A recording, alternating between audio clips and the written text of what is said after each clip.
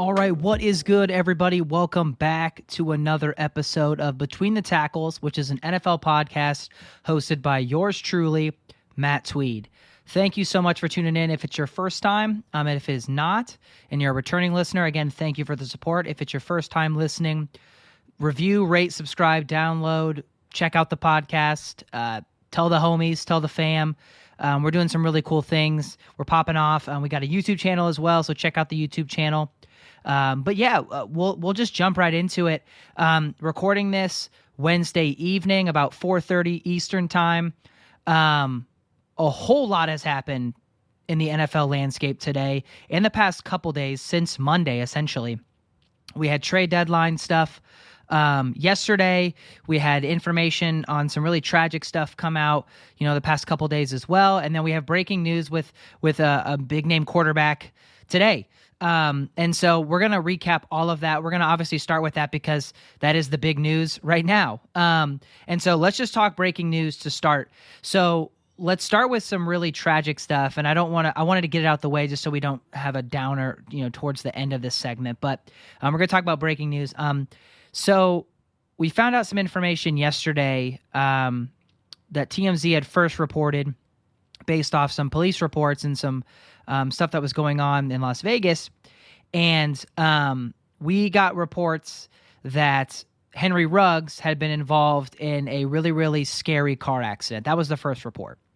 Shortly after that, maybe, 30 minutes to an hour after, it was reported that it was a fatal car accident. So then you start to think, oh shit, is Henry Ruggs dead? He was not dead. He was involved in the car crash. Someone that, he had made impact with in the car had died. Then information came out that he was impaired. He was being charged with a DUI that resulted in the death of somebody else while driving under the influence.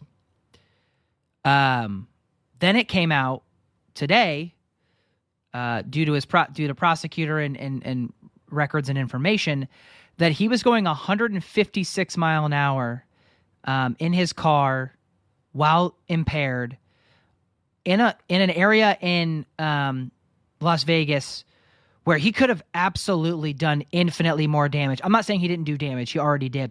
He could have done infinitely more damage than he did. So I'm going to start with this. I'm not saying I'm perfect. I can tell you that I've never had a DUI. I can tell you that I've never driven under the influence. And I'm not a perfect person. But what I can tell you is if I had the money that Henry Ruggs did, I would never drive myself anywhere. I mean, other than to go to the store. And even then, I don't know if I would. And I'm not trying to be high and mighty and holier than thou, whatever. I'm just letting you know I have infinitely less dollars than Henry Ruggs, and I take an Uber to a downtown metro city where I live if I'm going to have anything to drink, or I know that I'm going to have a wild night, if you will, wild in quotations. If I'm going to have fun, I will take an Uber to wherever I'm going so that I'm safe. And sometimes it isn't the most financially appealing thing to do because of peak hours and how all these rideshare things work. So let me be very clear. I don't have any of the financial opportunities that Henry Ruggs has, and I will take an Uber from downtown Columbus back up to where I live just as quick as I can say, help. It blows my mind when I read stories like this because we see too many stories like this where people who have plenty of dollar bills are deciding that they're going to go and get behind the wheel of a car, going to drive recklessly, and then we're just supposed to be like, oh, okay, well, they can play football again someday. How am I ever supposed to look at Henry Ruggs the same? And anybody that's ever done something like this. Listen, I understand that people deserve second chances and that people deserve forgiveness and that we need to, some sort of compassion for mistakes that have been made. I understand. What I have compassion for is the people whose family have now lost somebody because of Henry Ruggs' dumbass decisions.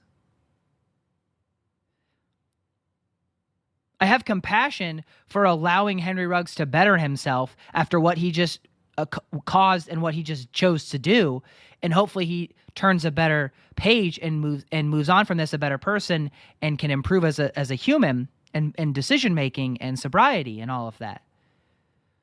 But there is no compassion for not deciding with all of the money that you have to have a private driver, to have somebody who's always driving you around, to order an Uber, to walk home. I don't give a rip how you get home. Or buy an Airbnb or buy a hotel nearby. It's Vegas, for God's sakes. Stay at somebody else's house. Listen, I'm not advocating for this, but stay at a hooker's house. I don't care. But don't you dare get behind the wheel of a car and then decide you're going to go 156 mile an hour down a popular road in Vegas that people will still populate at the time he was driving. I won't do it. I won't be like, man, thoughts and prayers for Henry Ruggs. I'm sorry. Maybe that makes me bad, but I won't do it. So he was released. He was cut. He'll probably be in jail for a pretty long time. I read that the minimum for this offense is 2 years. The maximum is 20. And I'm sure they may be adding on more based on how fast he was going. I don't know. I haven't read that much into it. But all I know is an innocent person lost their life because somebody with a bunch of money decided to get behind the wheel of a car under the influence, double the legal limit with their blood alcohol content. This wasn't like, I'm not even advocating for this, but I'm just saying this wasn't like, you had several drinks that night and you were maybe a little buzzed or maybe even drunk even, and you're thinking, well, I shouldn't drive, but I feel like I can get home, and so I'm going to do that, and then I'll be good. This was, you were plastered, and then you decided to put pedal to the floor, and you're lucky you didn't murder a bunch of people and damn near kill yourself. So that's what happened in Las Vegas with Henry Ruggs. He probably won't ever play a game of football again, rightfully so. I say that, though, and there's other horrible people that are still playing in the NFL, but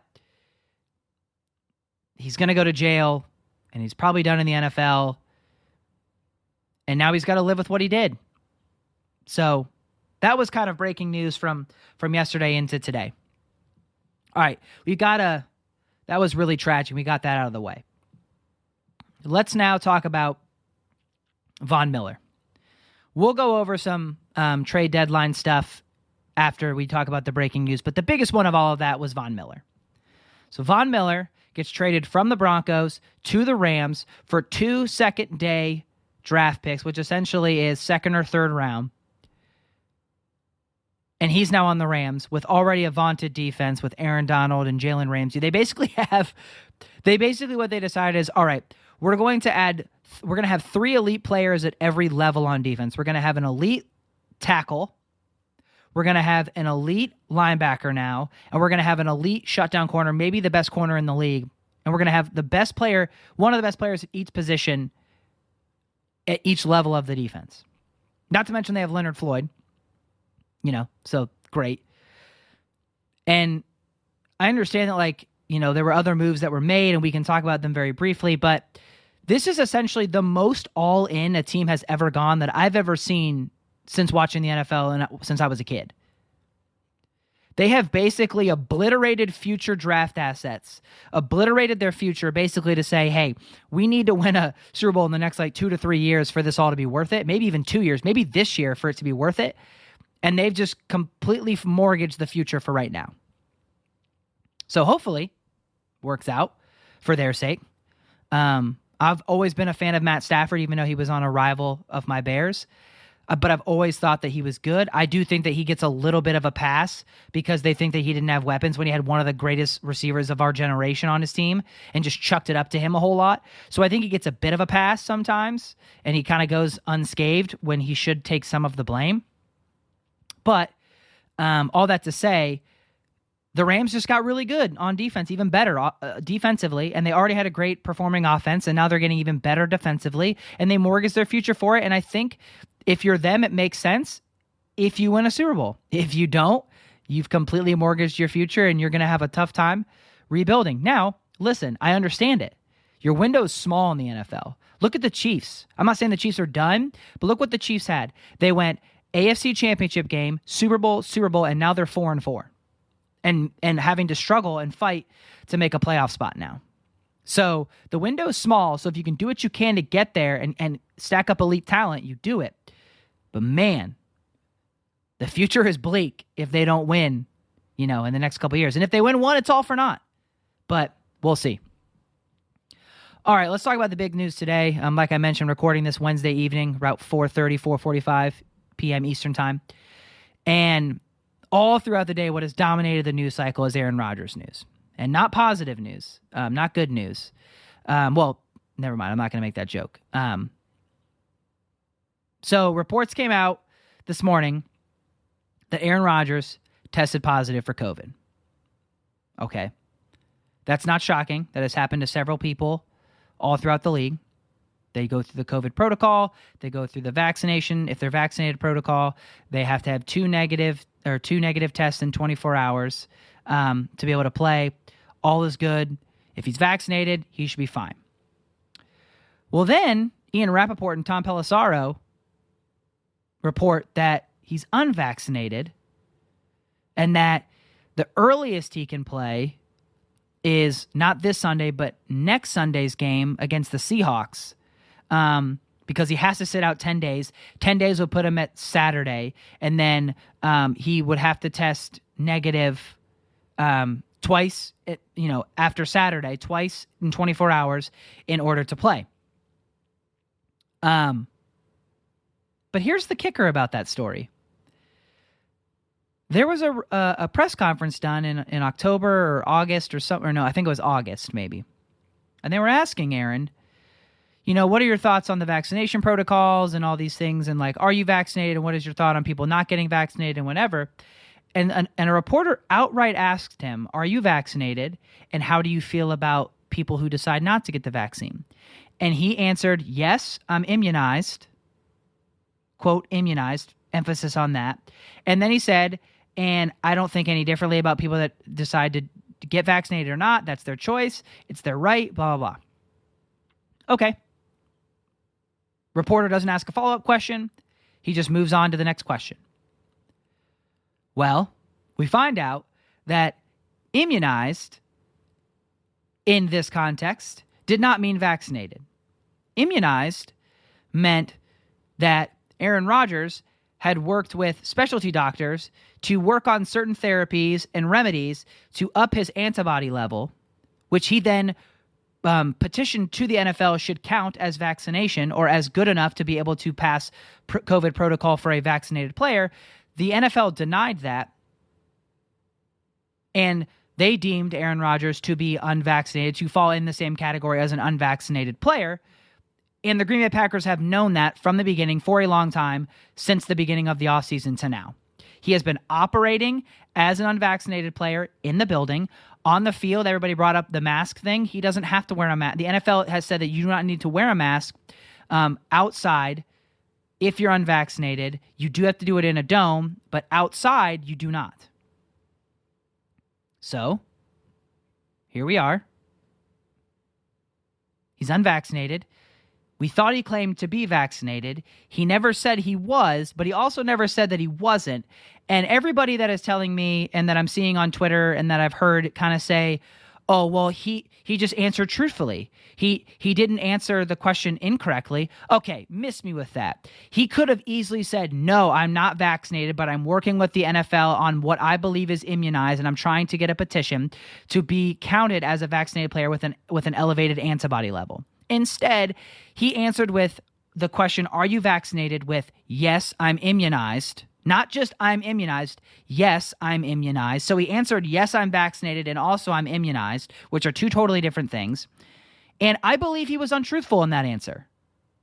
I believe he lied about his vaccination status and saying that he was immunized because he knew he was going to have to petition the status of what he said to get under the same category as vaccinated player. So he knew he wasn't vaccinated, but he answered yes. And then, however, you can also defend him in this state, that he did not lie to his players because he is following the protocol of an unvaccinated player to his team. So his team has known that he's not vaccinated. He didn't lie to them. What he did is not even really lie. He was just not truthful when asked if he was vaccinated, and he made everybody else kind of believe that he was, when he could have easily just answered the question truthfully, forthright, and said, no, I'm not vaccinated. So I'm not mad at the guy. I'm mad that he tried to play it off as that he was vaccinated when he really wasn't, and then he tried to just kind of use wordplay to do that. But he didn't lie to his teammates. He didn't lie to his organization. The organization knew. The team knew. He's been doing everything the same as an unvaccinated player would. But now he can't play for 10 days. He can't play this Sunday, and they're playing the Chiefs. It went from a 1 point... the Chiefs went from a 1 point favorite to a pick'em to a 1 point favorite, now to an 8 point favorite, which basically tells you that they think Aaron Rodgers is worth 7 points, which is probably correct. And we'll talk about that in our preview. But this whole idea that Aaron Rodgers just misspoke when he said he was immunized. Aaron Rodgers goes on the Pat McAfee show every single Tuesday, and he is a very bright and deep and thoughtful person, a very educated and knowledgeable human being. There is no way that he mixed up immunized with vaccinated. There is no way that he heard that question and thought, oh, I answered this like I thought I was vaccinated. When he's the one that would know if he's vaccinated, because it's his body. So when the question was asked, are you vaccinated? And he answered, yes, I'm immunized. He answered not truthfully. Because he knew he was going to have to go through a petition to get that to mean vaccinated, and it didn't work. Now, whatever people choose to do, that is their prerogative. Whether I agree with it or not doesn't matter. But what I don't agree with is leading people to believe that you were vaccinated, or not even leading people to believe, leading a reporter that asked a question to believe that you were vaccinated, and then people wrote a story about you being vaccinated, and then it comes out that you weren't because of the way that you answered the question. If you didn't want backlash for the way that you answered the question, answer it as forthright and as easy as you can by just saying, no, I'm not vaccinated, but I worked on with a doctor to get my elevated antibody levels, and I'm going to petition the NFL to see if that counts as being, if that works in the same class as being vaccinated, and we'll go from there. But he didn't answer it that way. So here we are now. He's out on Sunday, which means that the Packers now get to see if Jordan Love is worth all the hype and is worth getting rid of this guy, Aaron Rodgers, for. And then he'll be back next week if he gets 2 negative tests. I have my opinions. You don't have to agree with me. You can say that he didn't lie. He just answered truthfully. And all that stuff that you want, that's fine. We disagree. I think he's a smart and very bright individual and knew exactly what he was doing. So here we are. All right, let's move into another bummer of a topic here, which is injuries. So injuries this year in the NFL have just kind of popped up recently, and 2 big injuries just happened. So we've got Jameis Winston, who the Saints just got a huge win against the Bucs. They're 5-2. I'm not sure if I believe in them yet, but they are 5-2, and they just came off a massive win. But in that game, Jameis Winston hurts his knee. And then it comes out after that it's confirmed that he has a torn ACL and maybe some damage to his MCL. A guy that took a chance on himself, was really hoping to redefine his career and really resurrect it. And he was starting to, leading a team to a 5-2 record with the help of Sean Payton. And then he gets hurt. And now their backup is Trevor Siemian. So, bummed for the guy. I'm super sad. I think that he has had a lot of work to do, and he worked on a lot of things. And it's just a real bummer that we are where we are.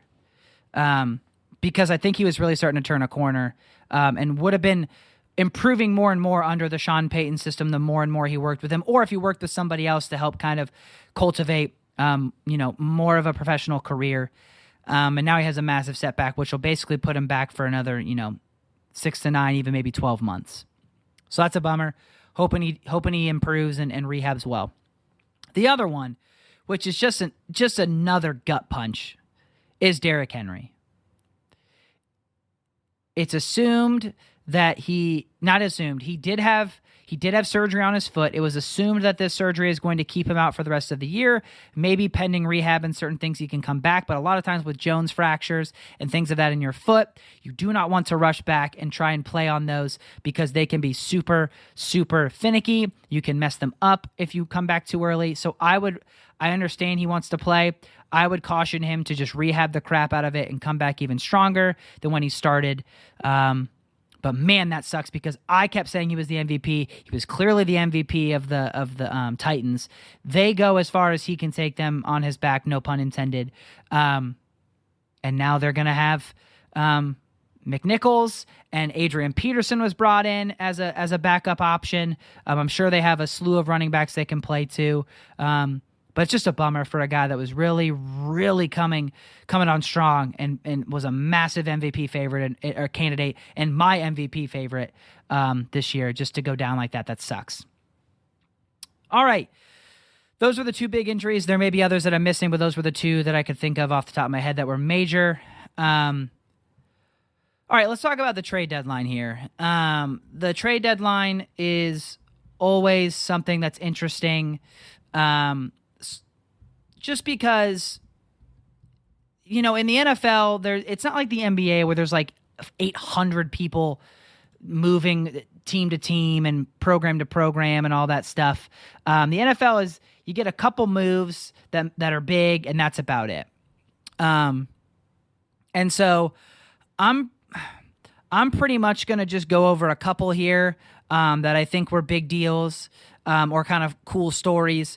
We already knew about Stephon Gilmore going to the Panthers, and then Zach Ertz is now in Arizona. We already knew about those because those happened, midweek, mid-October before the trade deadline. But let's talk about some trade deadline stuff. So, like I said, yesterday, trade deadline, Melvin Ingram goes to the Chiefs from the Steelers, and I think that's kind of cool. I don't know if it's like a game changer. The Chiefs, any improvement to the Chiefs defense is a game changer. But Melvin Ingram was great for a stretch, and I don't know if he's just kind of fallen off, and he was decent for the Steelers at times, but the Chiefs can take any help they can get. And so him going to the Chiefs from the Steelers is great.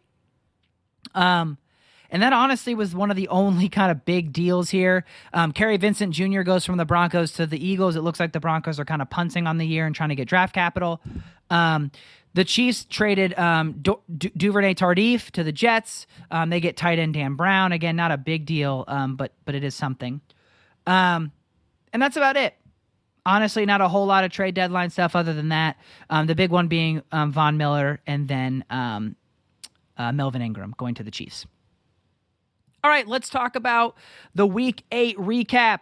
If you are new here, that is what we do in every podcast. We do a recap of the week that was in the NFL. We do a preview of the week that's upcoming, and then we end it with the Gambling Corner, which is a gambling segment where we do the Tweet Trifecta, a 3-team moneyline parlay, and then the weekend best bets, which historically has been a 2-team teaser, usually 7 points. Maybe we'll add a third in there and maybe make it 10, but it'll probably be 2 teams, 7-point teaser. All right, let's jump right into the week 8 recap. As always, we use Vegas Insider as the recap and the preview for the lines. If you have different lines, that might just mean that you have a different app you're using or a different platform. That is completely okay. Always encourage line shopping. Get the best line that you can for the bet that you're placing. But we are going to do a Week 8 recap based on Vegas Insider's odds and where numbers closed. So, starting with the Thursday game. Again, that was almost a week ago. Shift your mind. Let's get back to that game. That was a massive game, Green Bay and Arizona. Green Bay did not have Devontae Adams. They didn't have Allen Lazard. They lost Robert Tonyan in that game, Big Bab. And so bummer of that game for an injury standpoint. But Arizona closed as a 6.5-point favorite. They lost outright to the Packers, who had a perfect game plan by Matt LaFleur. They just stuck to the game plan. Short passes, dink and dunk, run the ball, keep Kyler Murray off the field. And the Green Bay Packers win outright 24-21. Moving into Sunday, Buffalo favored by, they closed at 15.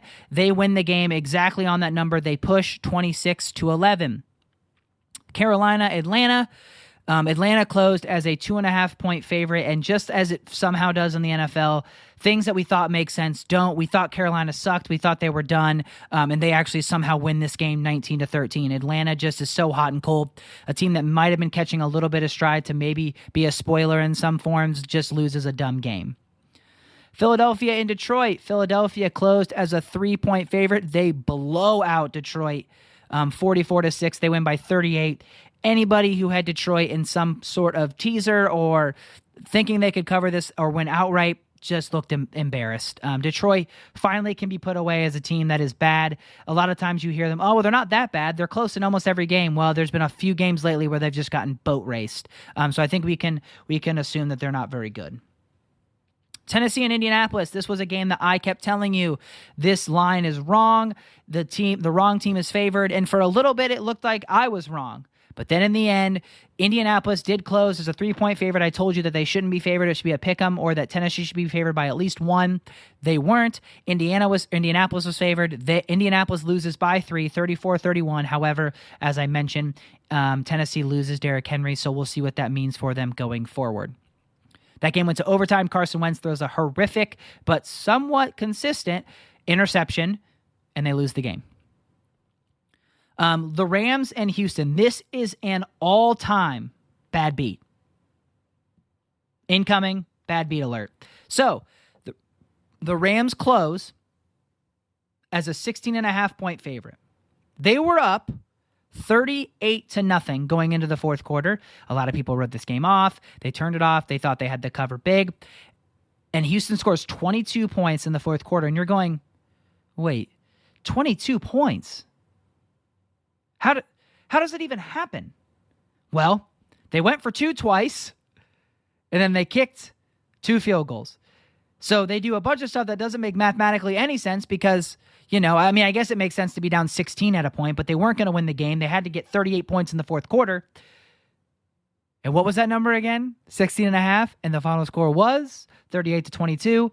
If you had the Rams covering, you lost. And if you had the Houston Texans covering, you won that some miraculous way. What a bad beat that was. Cincinnati taking on the Jets. This game was on every single person's betting slip, whether in a teaser, whether Bengals money line. No one had the Jets being able to cover this line, and if you did, you're insane. All the power to you. You're a genius. The Jets or the Bengals closed as an 11.5-point favorite. They lose the game outright to the 1-win Jets, 34-31. Call in that game, which I want to talk about. Some controversy in that game. So in the fourth quarter, as Cincinnati has a chance to drive down the field and either tie or maybe win the game, they have to get a stop, though, in order to do that. And the Jets threw a screen pass that the Bengals snuffed out, and they were there perfectly.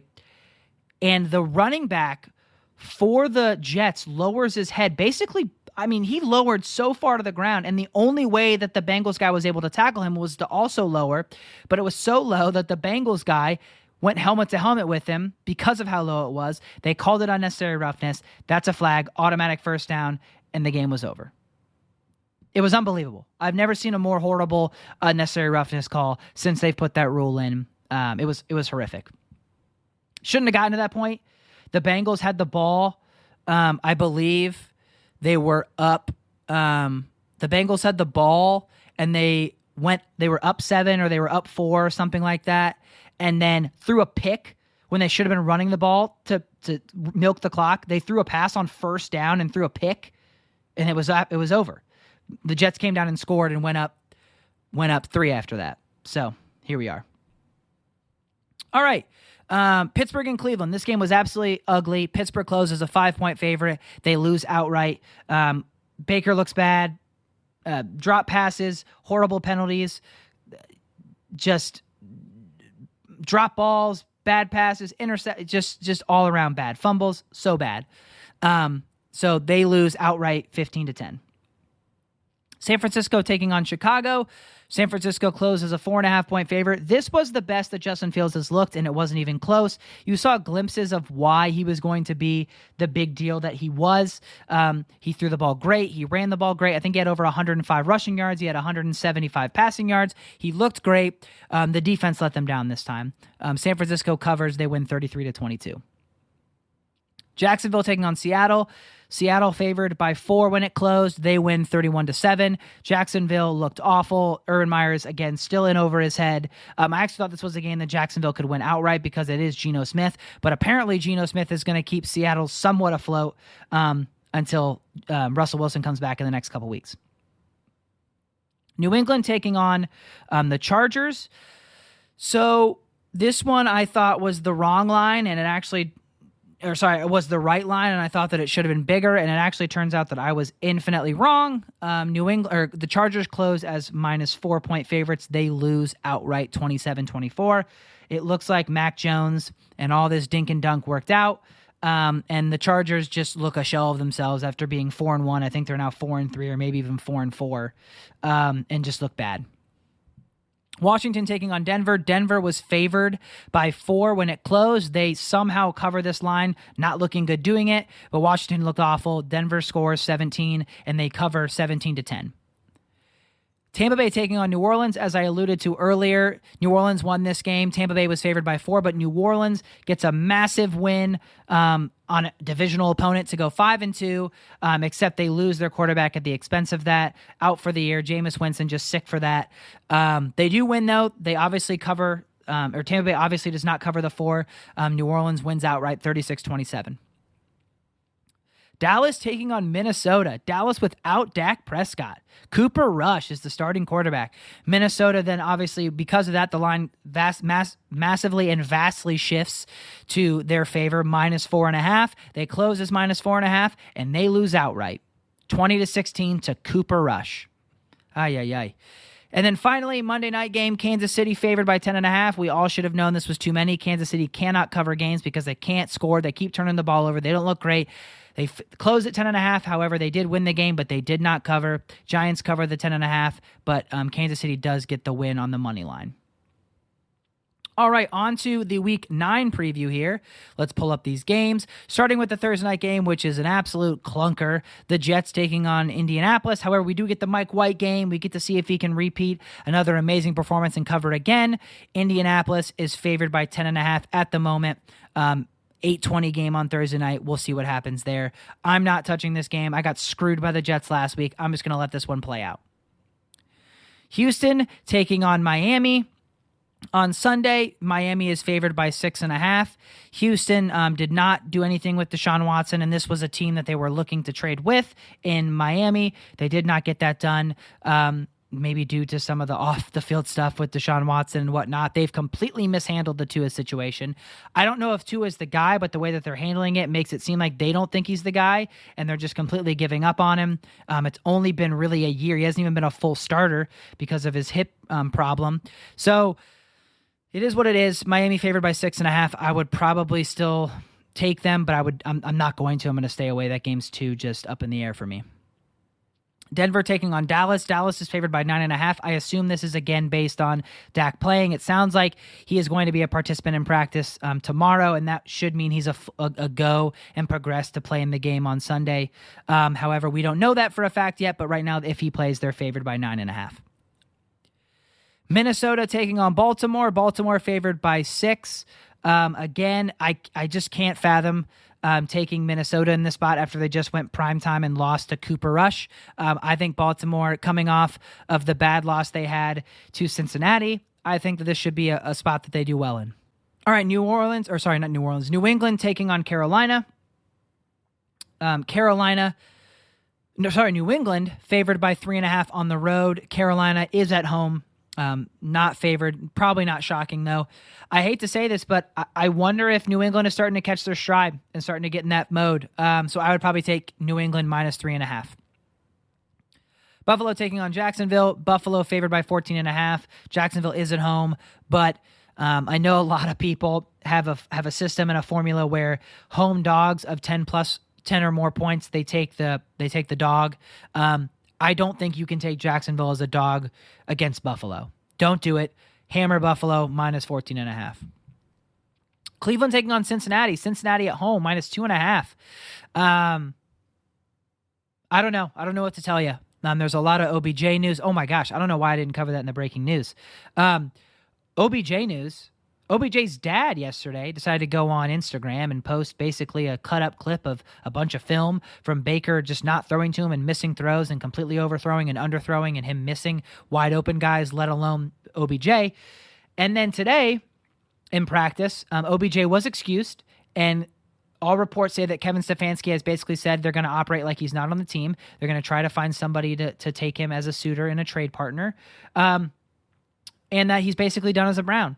But then other people are reporting that he plans to play on Sunday, so I don't really know how this is going to work out, but all signs are pointing to OBJ is not on the field anymore for the Browns.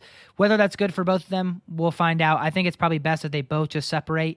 I think OBJ is getting a bad rap in this scenario. I think Baker is severely regressing, and I don't think he's playing super well, and I don't think he's able to stand in the pocket confidently and deliver strikes to OBJ like he needs. But here we are. So, okay, let's move on to Las Vegas taking on the Giants. I don't know how the whole scenario with what's going on in Vegas is going to affect this team. They've been able to rally around other things before, but the difference is Ruggs was a massive part of this team in their receiving core. This is going to be tough. I'm surprised this number is still where it's at. Maybe it was even higher before all this stuff. I didn't check it when it was this, before all this stuff was happening. But they're favored by 3 over the Giants on the road. This is one where you might want to look at the Giants here, just based on everything that's going on in that program. Atlanta taking on New Orleans. New Orleans favored by 6, but with a backup quarterback. Again, I don't know what Trevor Siemian's going to look like, but it seems like Sean Payton can make any quarterback look great. So I would stay away from it, but my gut says Atlanta plus 6, but then I'm betting against Sean Payton and making a quarterback look good, and that seems dumb. All right. Chargers taking on Philadelphia on the road. They are 1.5-point favorites. Philadelphia coming off a massive throttling of Detroit. Chargers dropping a game to New England, who, like I said, I think might be picking up steam. Chargers are now 4-3 after being 4-1, and everybody thinking they were an elite team. They've kind of taken a step back. All that to say, I don't think Philadelphia is good. I think they're the better team. I think they have a chance to blow this game open. So I would probably take the Chargers minus 1.5, but I don't really know where I stand with the Chargers right now, so I would just kind of take that game for what you will. Green Bay taking on Kansas City, like I mentioned with the Aaron Rodgers news. Kansas City is now a 7-point favorite at home. No Aaron Rodgers. Jordan Love probably going to start. They're bringing in Blake Bortles as a backup to the practice squad. I know this sounds crazy, but 7 points right now with the Chiefs and the way they're operating, and the Packers defense has been good. All that just seems like too many points. I'm not going to bet it. I would probably tease it down to just Kansas City to a pick 'em and just have them win the game. I don't know if they can win that game outright. I'm not sure. I don't know if they can cover the 7. I'm pretty certain they can win the game outright. 7 points just is a lot for this team that can just struggle so much to score right now and turns the ball over at an alarming rate. So here we are. Arizona taking on San Francisco. Arizona favored by 2.5 on the road. San Francisco coming off a win, a dominating performance over Chicago. Arizona is just infinitely better than San Francisco, so I would take Arizona minus 2.5.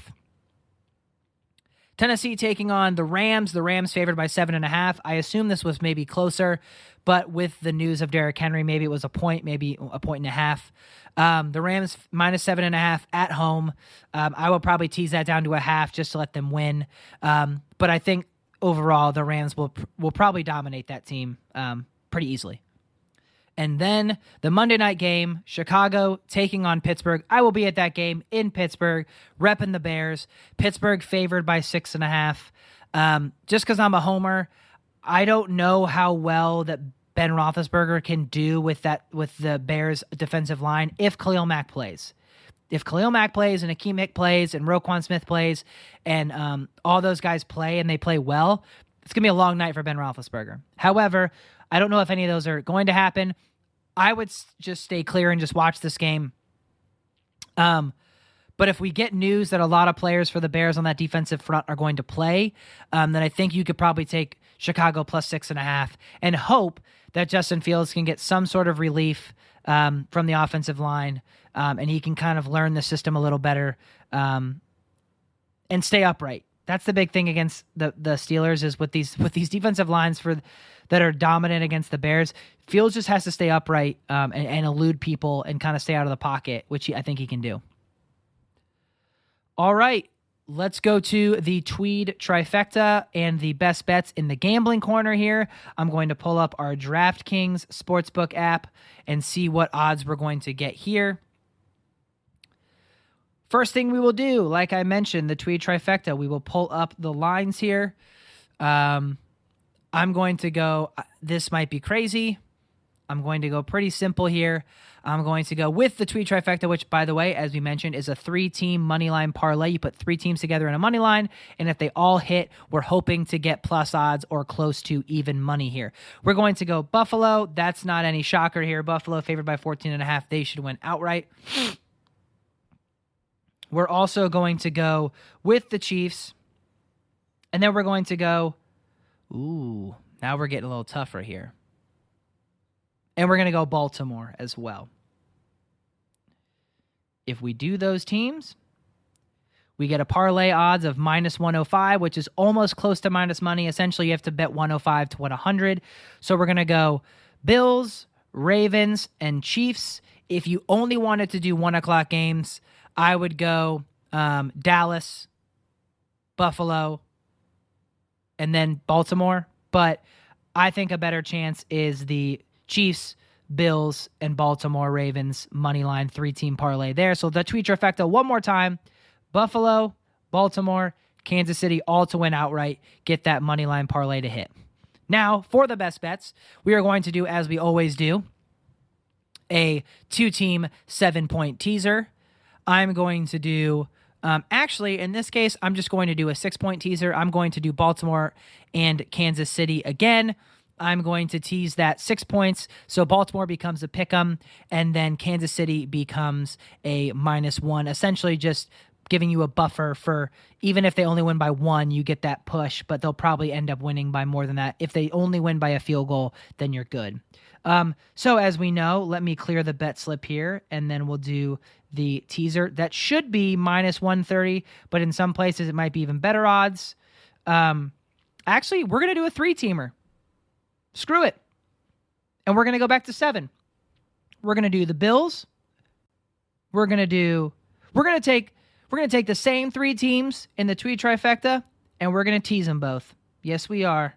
We're doing it. Okay, let's pull it up. Let's tease it. And now we're actually going to go back to a 7-point teaser with 3 teams. Depending on your book, you may get it at +130, +140. It just kind of depends. At DraftKings, you get +130 for a 3-team 7-point teaser. So now we get Buffalo at 7.5. We get Baltimore at +1, and then we get the Chiefs at -7.5, or sorry, at -0.5. If you wanted to go back to the 6-point teaser or 6.5, you're getting it +160, 150. You could then still get Baltimore Baltimore pick'em, Buffalo -8.5, Chiefs -1.5. It just kind of depends on your preference. I'm going to go with the 7-point teaser. So one last time, that is Bills -7.5, Ravens +1, and then Chiefs -0.5 point. Basically just win there. You could also do, I'm not advocating for this, that's not what I'm going to bet, but you could do the 10-point super teaser. Some of these are called a sweetheart, or some of these are just called a 10-point teaser, depending on where you are. This is -120, so you're not getting your plus money, but the lines get severely lowered, or just depending on how you do it. So Buffalo would become a 4.5-point favorite, Baltimore would become a +4, and then Chiefs would be a +2.5. So you kind of get a buffer there in case one of those teams slips up and loses. like I said, I'm sticking to the 7-point teaser for our 3-team 7-point teaser there. One last time, the Tweed trifecta is Bills money line, Ravens money line, Chiefs money line, and then the weekend best bets is a 3-team 7-point teaser. Bills -7.5, Ravens +1, Chiefs -0.5. Let's get it. Cash those bets, cash those tickets, place them now. Don't look back. That is going to do it for another episode of Between the Tackles, which is an NFL podcast hosted by yours truly, Matt Tweed. If you have not subscribed to the podcast, review, rate, subscribe, download, listen to it, tell the homies, tell the fam. We're popping off. Subscribe to the YouTube channel. Check it out. And I think that's going to do it. All right, fam. Peace.